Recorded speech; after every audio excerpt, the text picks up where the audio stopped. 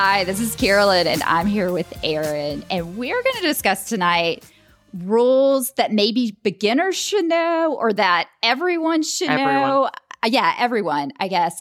We had Adna, who was a beginner, on the podcast recently, and she talked about how a racket came out of her hand and she didn't know the rule. And so I thought it would be interesting to kind of go through and think about the rules that actually happened to us on the tennis court when we were out there playing and we didn't know what to do. We've had Rebel Good on the podcast, who does the Court of Appeals column for Tennis Magazine. And he kind of talked us through all these different situations where you have to depend on like the judgment of the other player and whether it's intentional or unintentional. But these are situations where there is actually a rule, which I like. I like direct rules. There's no question. Yes. There's no depending on your opponent's judgment in the situation.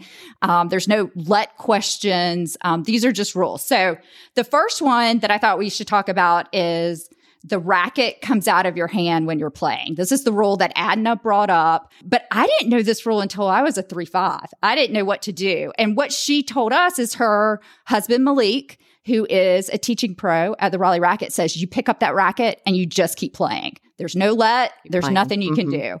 Did you know that rule, Aaron? I don't think I did know that rule specifically. But I think so. One of the things I felt, I loved our episodes with Rebel Good, but I did feel like, a lot of what we talked about with him were like crazy situations, and there was some gray area, right? Yes, a lot of it was like gray area. Adult rec tennis should always err on the side of like not your opponent being right, but like courtesy, right? Yes. Didn't he say courtesy was the foundation? Yes. I think he said that. Courtesy is the foundation of adult rec tennis, but courtesy is very subjective. Yes. Yes. Right? People have different definitions of courtesy. Exactly. Like I talked about before in a captaining episode, I've given other teams like, yeah, we can replay that match some other time that's not part of our schedule, thinking that they would do that for us in the future. And then when I asked them for a favor, they were like, absolutely not. Right. So yeah, that's that like courtesy maybe not being reciprocated.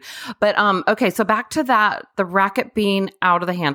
I would say I don't think I knew that specifically, but I also go back to our episode with Rebel where I learned a lot about hindrances. So couldn't someone call a hindrance? Maybe? Well, I know you can't call hindrance on yourself. I suppose your opponents could say, you hindered me. They can't necessarily take the point. I think in that situation, you would have to replay. No, it's actually probably start that point over. No, there's nothing. You can't. So this is actually a rule. This is why this is interesting. Okay. Is that you can't hinder yourself, so that applies. But they say it's just part of the game. Mm-hmm. So no one can call anything. Interesting. So they can't call a let. Oh. You can't call a let. They can't call a hindrance. Okay. You just have to keep playing. So even though it may bother you as an opponent when someone's racket falls to the ground as you're getting ready to hit a shot, no one can call anything, and it's in the rules. It doesn't make sense to me. Does it? It only says racket specifically? It says racket specifically that no one can call a let. Interesting. Yeah. So you just pick it up and you keep playing. Okay. And if the other side says anything, it's like, sorry, it's a racket. We don't know why. We don't really understand it. Right. But there's nothing anyone can call. Yeah. So typically what would happen at our level is someone's racket, let's say you and I were doubles partners and we were playing and our opponent's racket flew out of their hand.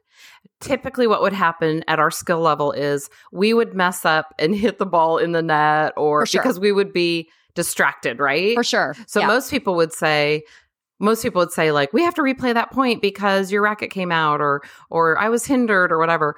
But you're saying that nobody can call it. You just have to play through. Yes. That's so fun. Yes. Yeah. But see, it doesn't really make sense. But okay, here's another one. See if this has happened to you. This happened to actually my husband recently. So this is a 4-0 court. This happened. But his partner hit a volley that also hit his thumb. So it hit part of the racket, but it also hit his partner's thumb and it went over. And it was a winner, but because it hit part of his body, he lost the point. And so the opponents asked, hey, did that hit part of your hand? And he was honest and said yes. And then everybody was like, well, what's the rule if it hits the hand plus? Yeah. And you're supposed to concede the point if it hits any part of your body. Yeah, it's like you have to call a double on yourself, even if it's blatant. Like a double you don't bounce. call it on yourself. A double bounce. Yes. A double bounce. I'm sorry. When I say double, I mean, yes, a double bounce. But anyway, let's get back to the other one. So that's interesting because that totally goes to your opponent has to be honest, or the person that hit the ball has to be honest.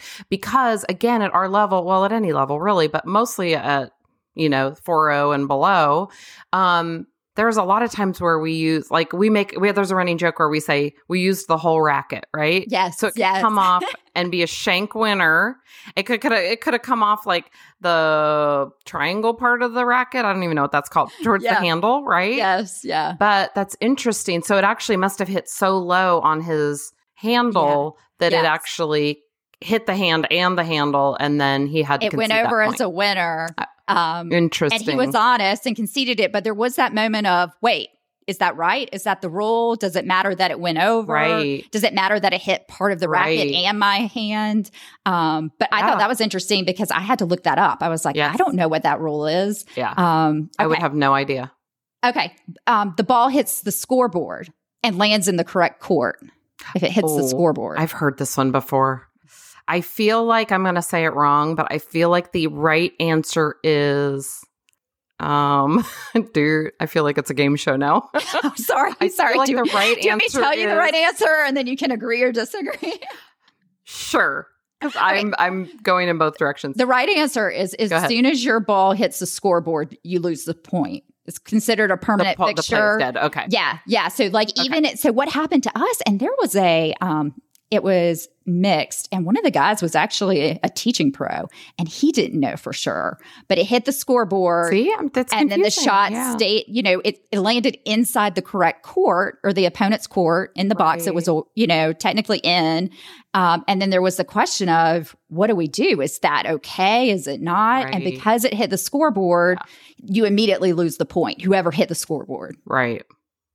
That does seem obvious now that you say that, because there's so many different types of tennis courts. Like we have where we play, there is like a permanent kind of bar that comes up out of the end post and then has like the scoring pegs on it or whatever. Yeah. But there's a lot of city courts have no scoring at all. And a lot of times we write with like chalk or, keep the score on a notepad or something. So that does make sense now that you say it, that because every court isn't the same, that's like an extension of, it's a permanent fixture, but it's not part of the actual tennis poles, I guess. Yeah. So that I guess that one makes sense. Yeah. But we didn't know at the time that it happened. We all go, what do we do? And we ended up replaying the point. So we just didn't know.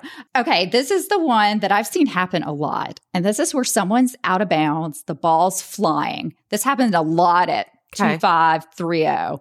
The ball's flying out. You know it's going out, but you don't want your ball to go in the next court. So as the ball's flying, you hit your racket to kind of stop it before it's bounced. And so you can't do that. You can't, you can't catch the ball out of bounds. It hasn't bounced yet, where people catch it because they know, hey, it's a foot behind the line. They catch the ball or they stop it with their racket.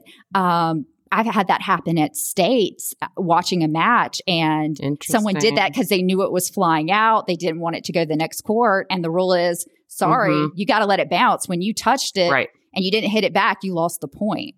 Have you had that happen? Yeah, I have not, but I learned when I was a 2-5 because I had a friend that was playing summer singles, and she came home from a match one night and called me and said, I'm so mad. My opponent, same thing. The ball was flying out. It was never going to, it was no chance of landing in.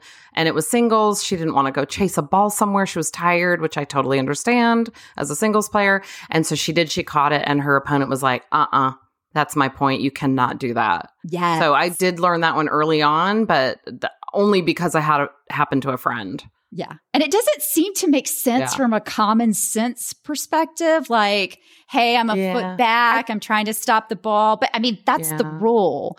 I have a theory. I think it could be proven that if every rec player actually knew the rules, there would be almost zero fighting. Yes. right? Because I think that's what it comes down to so many times. It comes down to people's opinions. And then like Rebel said, they just throw out what they think. It's like an old wives' tale. Well, I heard that this is the way that this is, without actually knowing. If we actually knew the rules, I think it would just completely cut down the, having any match that was, turned contentious or whatever. So, yes. But none of us really know all the rules. No, and it's hard, because this weird situation happens. I mean, how many people actually pull out the rules? Nobody does that. We say, let's play a let. Nobody. And do it again. Or someone gets mad or, something like that. But nobody, I mean, very few people read the rules. It's kind of you learn as you go. I know. I think. But these are things that actually happen and we didn't know the rules.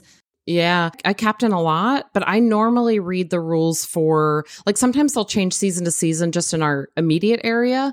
But it's more of like, it's not rules like that. It's more rules of like, how to do a makeup match or what's expected based on weather. Like you have to show up to the courts and wait for 30 minutes or, it's that sort of stuff. It's not like this kind of stuff, like your racket falls out of your hand or a ball rolls onto your court or...